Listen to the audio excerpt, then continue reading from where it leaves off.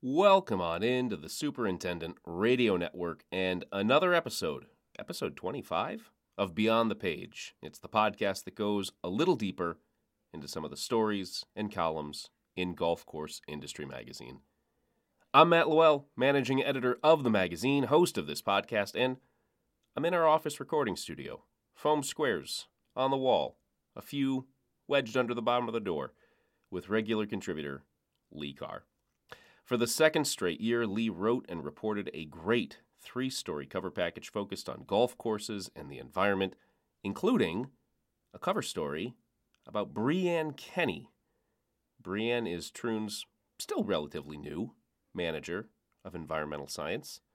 We talk about what Lee learned during her reporting, what golf courses across the country are doing to work more in concert with the environment, and more. But first, before any of that, a quick word from CPRO, the proud sponsor of Beyond the Page. Turf plant growth regulators are a critical tool in keeping every course in top-notch condition. They not only help to reduce clippings on warm and cool season grasses throughout the season, but also help manage and enhance POA annua to enhance the overall turf quality and conditions of the course. CPRO provides industry-leading turf plant growth regulators like Cutlass and Legacy and Musketeer to the golf industry, along with disease, weed, and aquatic management solutions. Their full lineup of products works hard to ensure your course is consistently looking its best. Visit them at sepro.com to learn more. Lee Carr, after the break.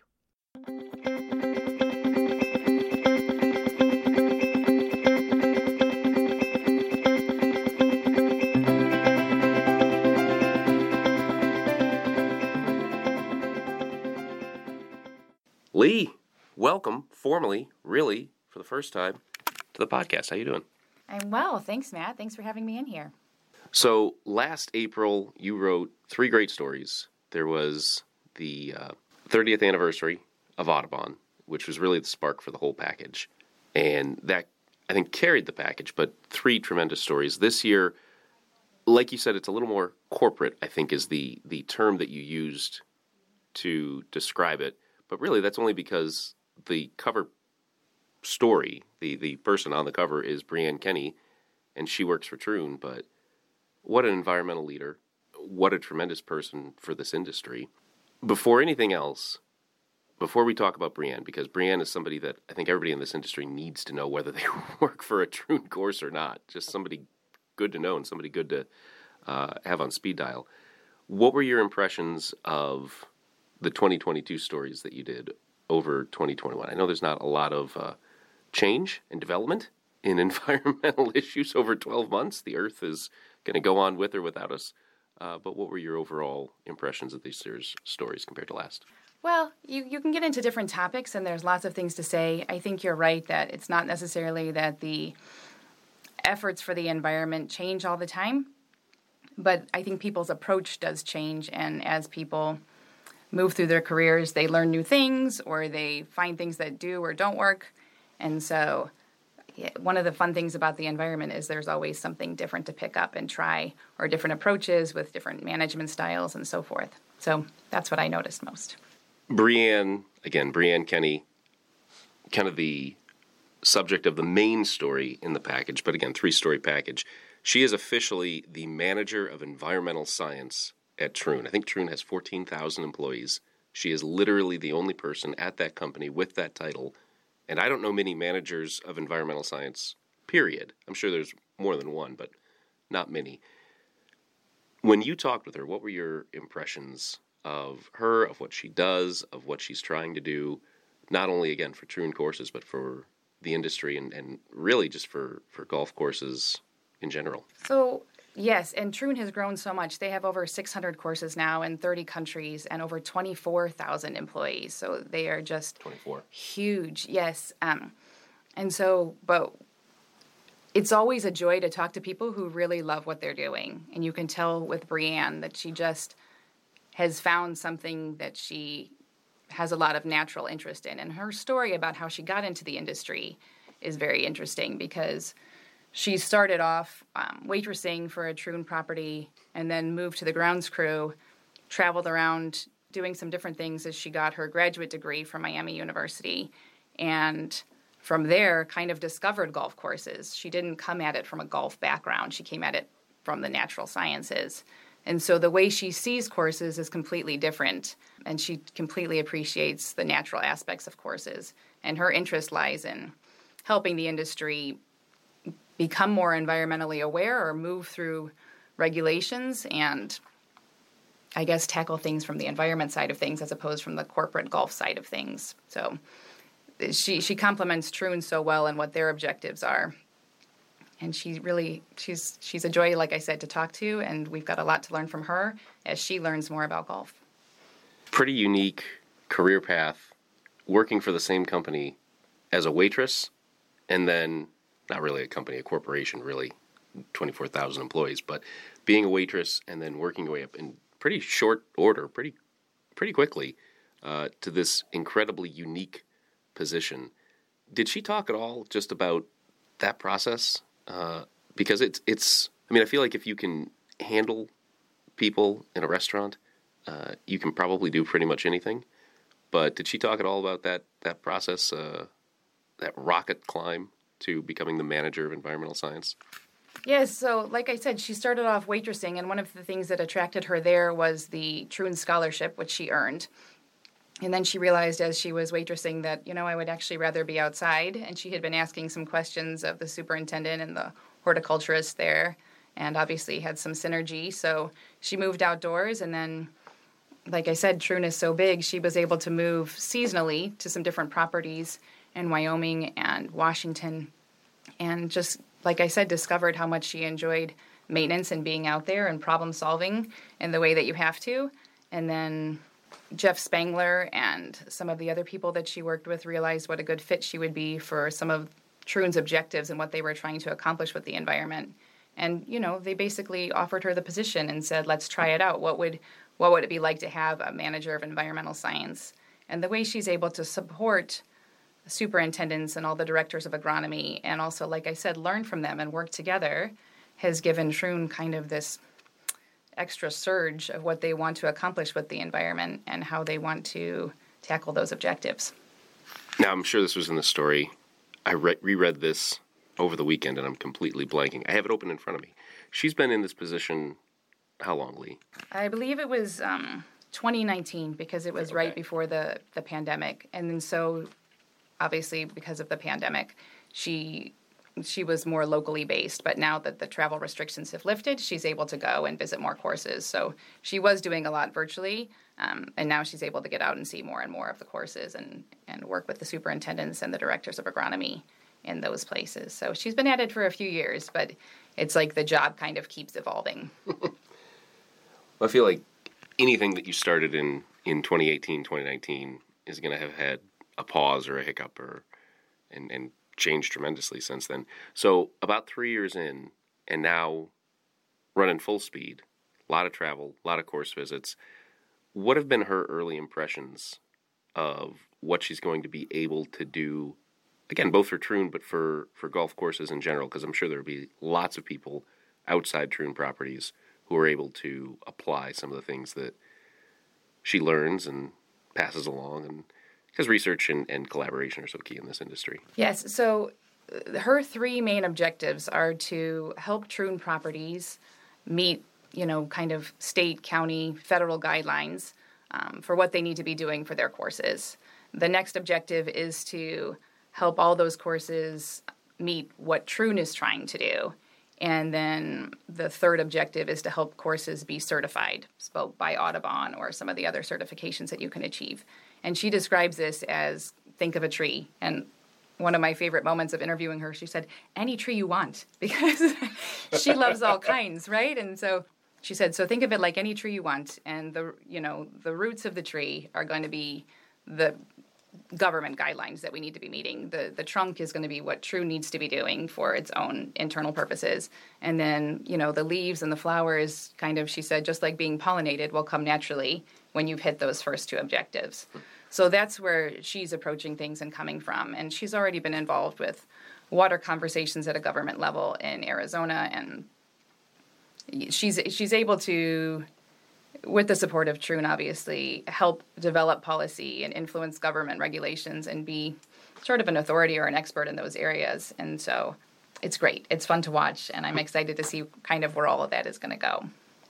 And just your impressions, just talking with her, because I know you weren't on the photo shoot. Again, she's on the cover. Some great photos of her in the magazine. And she has, real quick aside, she has this little clip that I think goes onto her backpack straps for her binoculars. And so her binoculars are down around her stomach when she's not using them, rather than just flopping around her shoulders. Kind of ingenious. And I think our editor, Guy Cipriano, now wants to find out what that little gadget is and adapt it for his own use when he's out and about. But just in talking with her, just your impressions, long term, what do you think she's going to be able to accomplish in this industry? I think the sky's the limit. To me, like I said, it's always fun to watch people who have a natural joy for what they're doing, or people who seem to be born for the job that they're in. But at the same time, her talents are so numerous, I guess you could say. Just her easygoing personality, and she's sharp and astute. But most of all, like I said, she seems to genuinely care about the work that she's doing. And I think that's a recipe for success kind of in whatever field you're going to choose to be in, to just work hard at it and figure out what you want to do. So it'll be interesting to see kind of where she goes and what happens with Troon's policies and accomplishments from there. That is not the only story in the cover package. Two more, and we don't have to spend deep dives into them, although if you want to, you're certainly welcome to.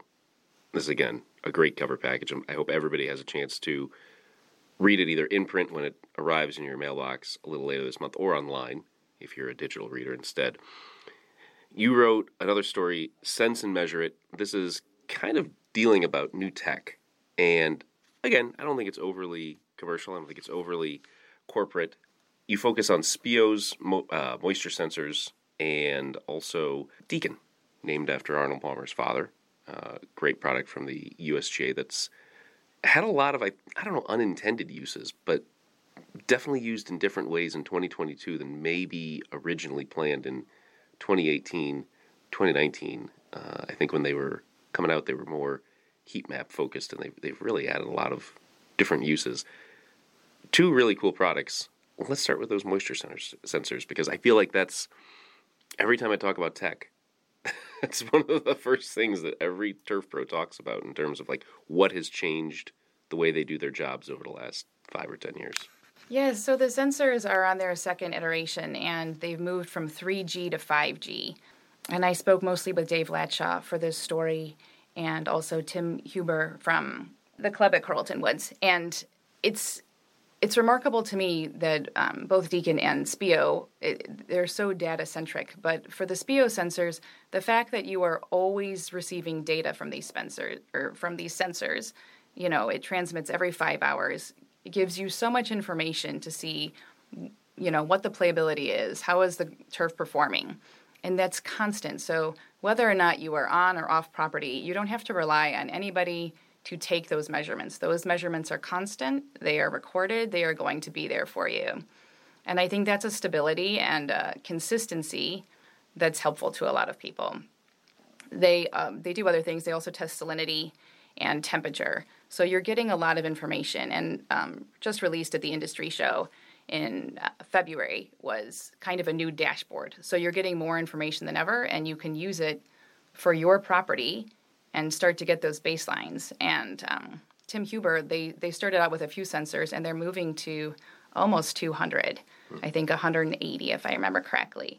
And so that's remarkable. That just shows you how efficient those sensors and how productive those sensors have been for them, and how much they've come to rely on the product. You know, the sensors, I mean, you don't have to be told, you know, to be able to save on hand watering saves not only on water, but on labor. And so when you can really understand those metrics and make it effective for your property and your course kind of year on year, that's going to lead to a lot of savings. Did you get any idea, more from Tim than from Dave, But Tim Huber, again, Director of Agronomy, Club at Carlton Woods, down in the Woodlands, Texas. Did you get any indication from him just how much he's able to save on water usage or bills, or how much he's able to lower the number of labor hours for that so he can allocate elsewhere, or did he not share any of the ROI metrics with you? So we didn't talk too much specifically about that, but you can imagine how significant that must be to be able to invest in 150 so more sensors. And also people are moving from using the sensors just sort of around the greens or in the greens to using them in the fairways and in the roughs, because, like I said, you can save water everywhere on course and also labor. So I think it is kind of a game changer for many, many properties. And SPIO has clients kind of throughout the U.S. And like I said, it's another technology that's going to be fun to watch where it goes.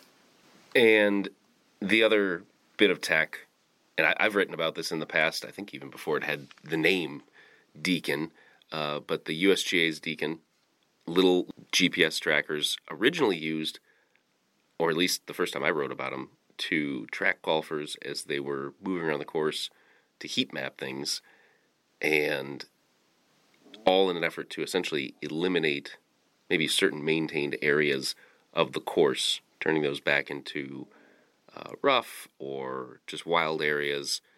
It's come a long way just in 3 years. You talked with somebody who I've talked with quite a few times, Hunky Yoon from the USGA. He's the Director of Business Development, former newspaper guy too. What is the USGA doing with Deacon now besides rolling out old pictures of Deacon Palmer on tractors from Latrobe Country Club, which are great too?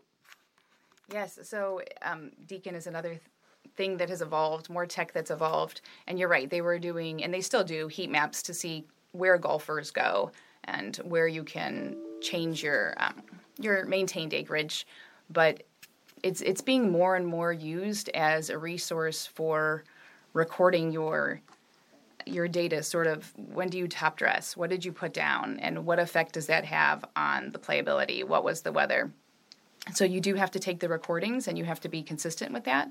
But then, as I spoke with John Jeffries at Pinehurst number 2, you have that information for years, and they've been doing it there for years. And so you can look back and see, and he used the example of, we set it up for one event as a practice kind of dry run because we knew we were going to have another event the following year at the same time. So then we have all that information to look back on saying, what do we need to do, what worked, and how do we make it the best we possibly can? And he also brought up the point that you can use it for customer surveys. So somebody comes in and says, oh, it didn't play well here, or we had this problem in this spot of the course. And you can say, well, this is exactly what we did. This is where the pin was. This is what the conditions were. This was the weather. And so this is what the stimp reading was. Whatever you want, that's all recorded, and Deacon keeps that all in one place. Another way that that's being used when you have all that information is to pull together for some of your government regulations. So if you have to say when you sprayed pesticides or when you did whatever, then you have that, like I said, all in one place, and that's super useful. That is kind of amazing. And for folks in this industry who love data and number crunching and keeping records, maybe not everybody, but I feel like enough people do, that there's clearly a market for this. It's really cool to hear how far it's come, really, in just 3 years. Now, you said John Jeffries. He's just on number 2 at Pinehurst, but did he mention whether Pinehurst is using it on any other courses as well? Lord knows they have enough down there in North Carolina. So there are a few other courses at that property, at the Pinehurst property, that are using that, and they do compare notes. So they do see kind of what everybody is doing and what's working at different places. And again, it's just another huge resource where they can compare things. And it's obviously very different to walk into an executive or a board meeting and say, here's what I feel, or here's what I remember, as opposed to saying, here are the numbers. This is what we did. These were the results. And like I said, for superintendents to be able to compare with one another how things are going, it just gives them powerful, powerful data to interpret and to look at and to excel with, really. There's an old saying, and I have used it for years on my side gig, which is writing and hosting Part Trivia. I cannot remember who said it, but You are entitled to your own opinions. You are not entitled to your own facts. You go into a meeting with the board with a bunch of, like you said, with a bunch of feelings and opinions. It's not going to get you as far as if you have a binder full of data from the last 12 to 18 months. Yes, and it's impressive to board members and administration to show your investment and commitment to your product. Like, they should understand that anyways, but they don't always. And when they can see, and some people just relate to numbers better than they do methodology or interpretations to what's happening out on the course. When you can see all that numbers and all those numbers and provide that data, then, like I said, you have something much more powerful than I think we could do this or I think we could do that. You can say we did this and this happened, and it's very specific, it's very exact, and that again creates kind of a baseline for everybody in the room, because you're not just talking about one thing or another. You're talking about the data. You're talking about the numbers, and then there's ways to go with that. There's ways to take that further and to improve or to maintain exactly what you're doing because it's going so well and it's keeping your guests and your patrons and your players happy.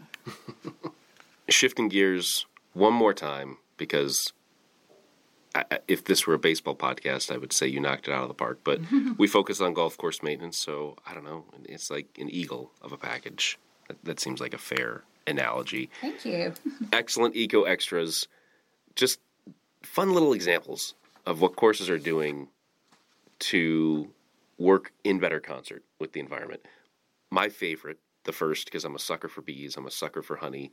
GIE's president, Chris Foster, I think still keeps a hive on the roof. I think. He used to keep his beekeeping suit in the locker room where people keep their running clothes, which, a little sweaty. But Kennett Square Golf and Country Club in Pennsylvania, one of many, many clubs that harvest their own honey. You know, are they even the only course in Pennsylvania? No. But what is it about Kennett Square Golf and Country Club's honey that you focused on them and you talked with, is it Steed or Stead? Paul Stead? I believe it's Stead. Stead. All right, Paul, if you're listening and we mispronounced your name, I apologize.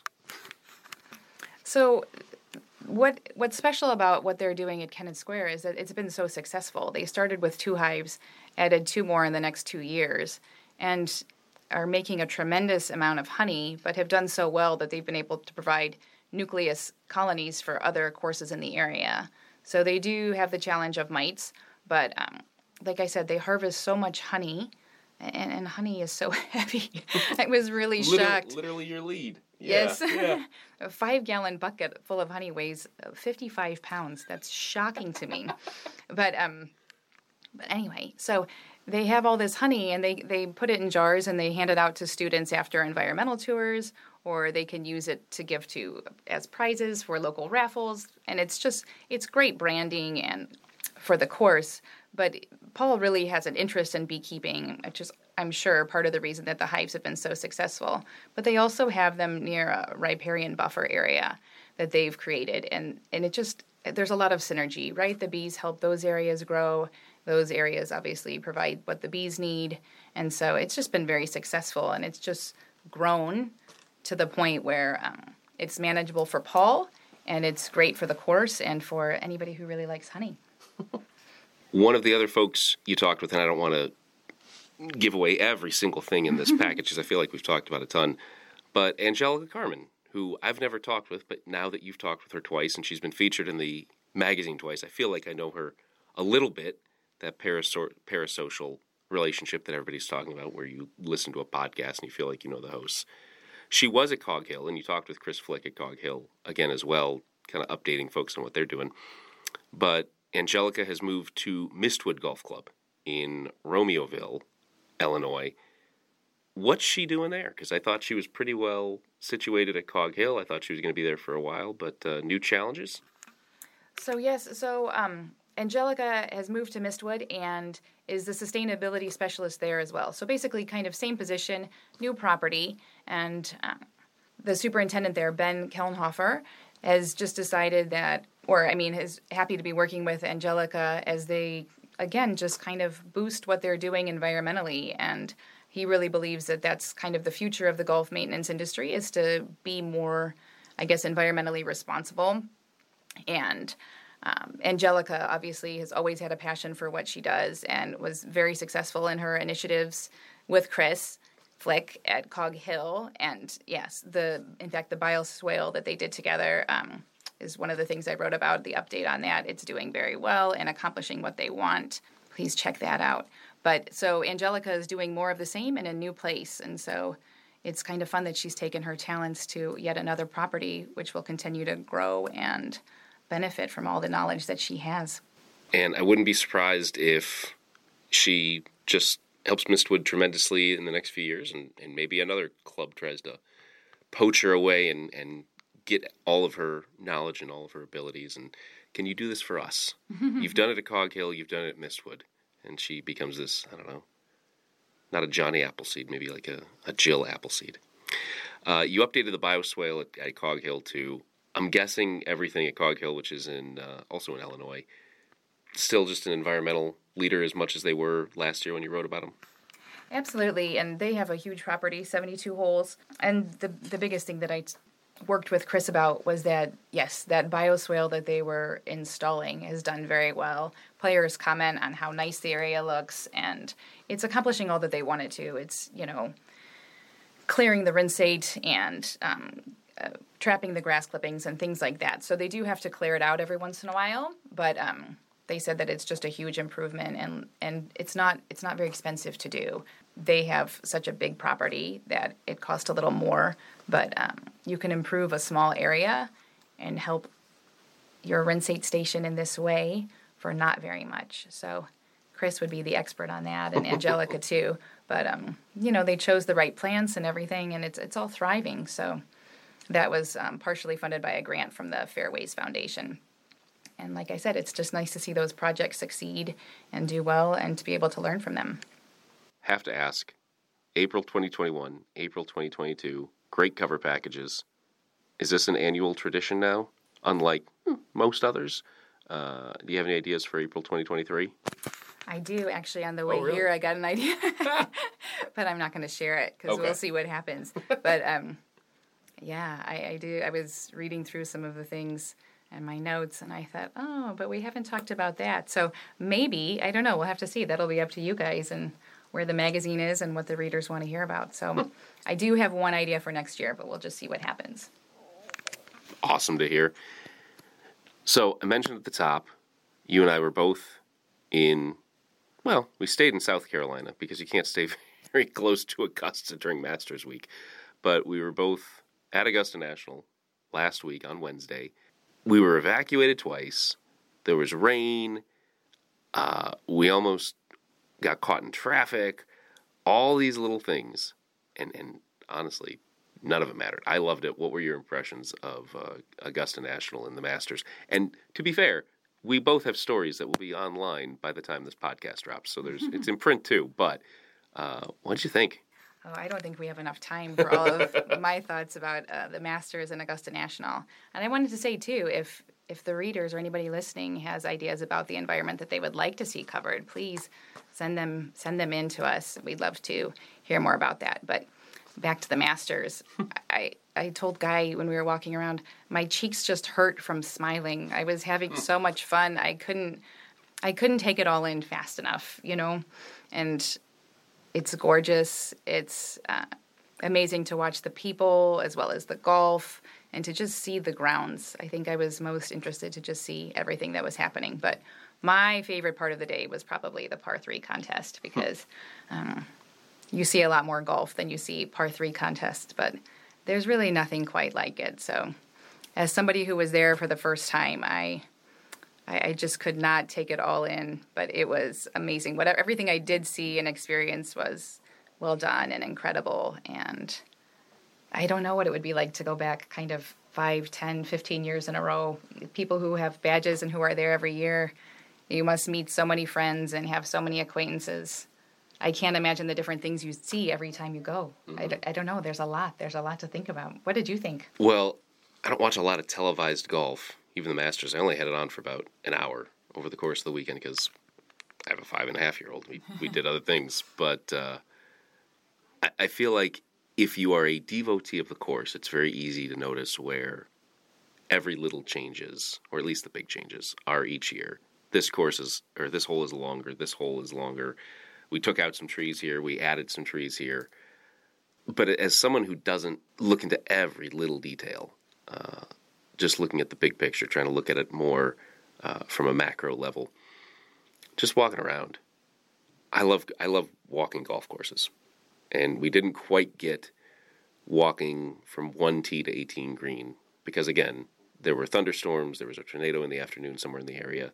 So we had to evacuate at noon. We were let back in about an hour later. We had to evacuate at 4. But just to walk, it was just amazing. And the one thing I think Augusta got, was it, about 3 inches of rain on Tuesday, the day before we were there. You would have never known it. It's amazing. The sub-air system that has been developed there, and a lot of credit to Marsh Benson and a lot of other people, it's amazing how dry that ground was. There were people sitting on the grass, eating their pimento cheese sandwiches and their Georgia pecan chocolate clusters and drinking their mixed Arnold Palmers, 1 cup of lemonade and 1 cup of sweet tea. And their bottoms were not wet. They got up and they were completely dry. It was amazing, and that would not have happened at any other course probably in the world where they got 3 inches of rain the day before. Yes, they had those sub-airs humming and ground covering to kind of help with the walking in the steep places. And I don't know, like I said, it's incredible to see what they are able to do through a large staff, lots of volunteers, many resources. And this is what I wrote with my impressions, that it's an accomplishment. It's not something that just happens. It's all thought through. It's all well executed. It's planned and accounted for, and it's exemplary. That deserves to be praised. It's just not something that everybody's able to accomplish, right? No. That's part of what makes it fun to be there and to see it and enjoy. One last thought on Augusta, and I walk a lot. I walk usually sidewalks, neighborhoods. If I'm nearby, I'll walk through trails and woods and whatnot. But I try to walk at least 5 miles a day, at least an hour a day, and that usually gets me to about 10 to 11,000 steps. So among turf pros, I'm probably middle of the pack. But I walk a lot for normal people. I was not prepared for the actual elevation change. So I wear a little GPS watch. It tells me the number of stairs or stair equivalents, flight equivalents that I have climbed that day. And today, by about 9:48 in the morning, I'm at 5. And it always undercounts. Like I never go up the stairs and clicks another 1. When we were there, and we were walking around for hours and hours, I apparently climbed the equivalent of about 55 flights of stairs. And again, we were evacuated twice. I just, up and down, and you don't even realize it when you're doing it. No, and it is one of the things that people said. They said, you're not going to be prepared for the elevation changes. It's not the same on TV, and even when people... So I heard this over and over again before we went. So I thought, okay, I'm going to really think big with the elevation changes. I was still... I loved it because like yourself, I enjoy walking around golf courses. It was really cool. It was really neat to see the different elevations and again, particularly on the par 3, to be able to be at a certain spot on the course and look back and just see tier after tier of the patrons and have those hillsides filled with people enjoying themselves and watching the par 3 and just being around the course. And the other thing is to hear the roars when people cheer. Like, it just seems to kind of echo throughout the place. It's a special piece of property for sure. We're going back next year, right? I mean, that would be amazing. Sure, I'd be happy to go. All right, well, let's plan on it. 51 Wednesdays from now. If you're listening to this on the day it drops, I believe it'll be 359 days away, and I will bring great walking shoes. Yes. And I will have 2 empty cards for photos, because both of mine ran out, and I was deleting 10-year-old photos on there. And we'll come even hungrier than before. I think I ate 4 pimento cheese sandwiches that day and 3 the next day. That's impressive. No, it's not. It's ridiculous. I think, like I said before, I think there's always going to be something to see and notice, and those changes are anticipated and documented before you go with the property. But I think personally, there's always going to be something new to observe, something you missed the first time, something different. I don't know. I think it'd be incredible to go back. Well, Lee Carr, regular. I don't know. Is there another tier? Like frequent contributor? I don't know.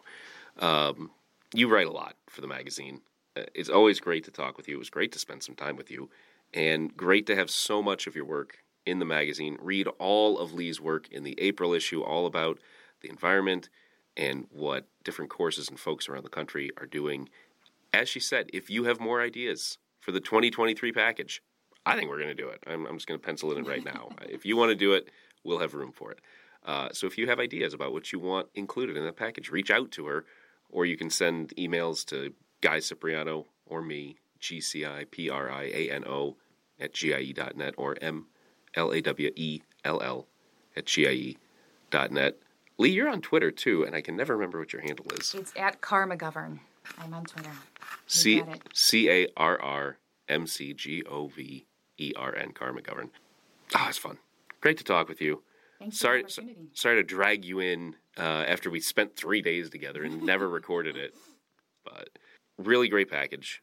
Really fun few days with you in Georgia. And let's do it again sometime. Sounds good. Thanks again for having me in.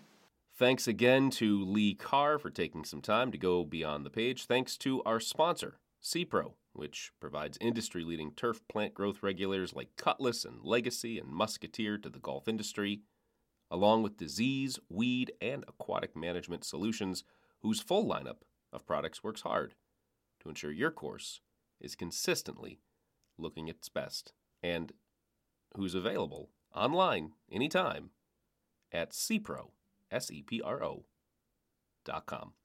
And my thanks to all of you for listening to all the podcasts on the Superintendent Radio Network.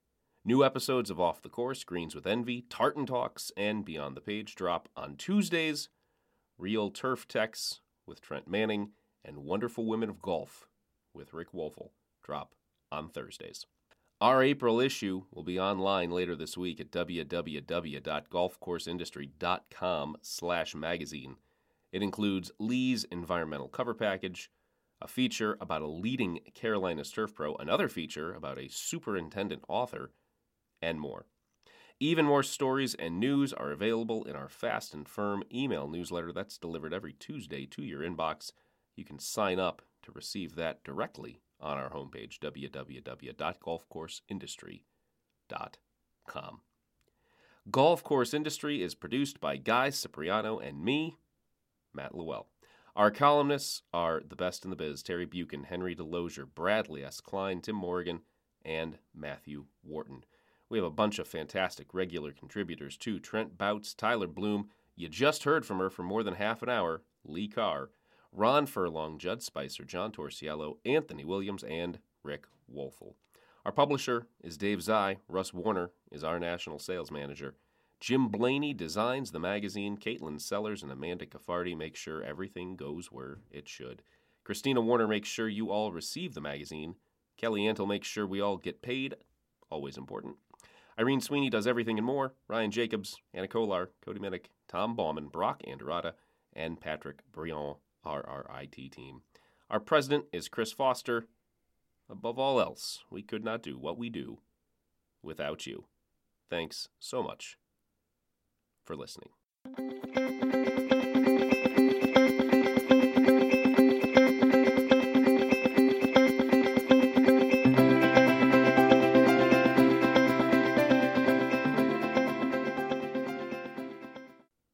Hello, friends, we heard Jim say, and welcome to another day at a course both charming and special. It's called Augusta National.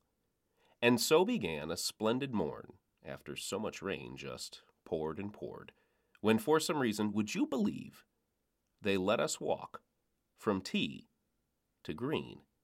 Before Tiger grinned and Rory surged, before Friday's cut and the fields purge, before Scotty simply wowed. Guy Lee and I just walked the grounds. It helps, I think, Masters first-timers, to have a friend a little wiser. Go here, watch them, check that, not this. Snap a photo. Make a wish. Guy helped so much, 2 trips will do that, and while we gawked, he just hung back. He did point out some recent change, but wanted us to seize the day. And so we did, from 9 to noon, until we heard the sirens. Boo. T-storms, tornadoes fast approaching, and on our walk they were encroaching. We dragged our feet as best we could, walking slowly through the wood. There was no rush. We tried to wait, but again we're told, evacuate. No sadder words could have been dispensed. Was our day now in the past tense? Radio tuned, forecast updated inside our car. We sat and waited. And then, a rush! A flash of patrons made their way back to the gates, and could it be? Was that sign accurate? The course reopened for those with badges? Back in we walked, smiles unwavering. This was icing, a bonus, gravy. The golf gods smiled on tens of thousands. Sent back inside to stroll and browse we did. 1-2-18, and inside the golf shop. See, I sort of told a bunch of chums my travel plans. Please get me stuff? The line alone was Disney-esque, wrapped in curling, a midday rest, and once inside, Goonga Galunga, whole paychecks died in moments. Oompa. 6 caps, 3 shirts, a quarter zip, a towel trio to clean club drips, some playing cards and divot tools, pin flags, ball markers. All are cool. My uncle wanted just a ball. For you, old Tom, an easy call. Never did see those trendy gnomes. Would have sat on my lap the whole way home. And then some lunch, as light as bricks. Pimento cheese, I ordered 6. 4 pecan clusters, lemonade, sweet tea, some bottled waters made, perhaps, from Old Ray's Creek on 12. Oh, and 1 banana, just to help refuel my legs on grassy stuff. Never enough potassium. Met up again with Guy and Lee. There was more course for us to see. Up and down and up again. Elevation change is real, my friends. We watched Cam, VJ, and Woozy. Then at the par 3, Weir and Husey. The sun peeked through. The day was grand. And then, oh no, sirens again. Once more, a voice told us to leave, and this time, no clemency. We filed out at 4 o'clock, shoulders touching. Golf, small talk. Who knows the next time we'll return? Next year, I hope, without concern. If not, we've been there once, not twice. So, we've got that going for us, which is nice.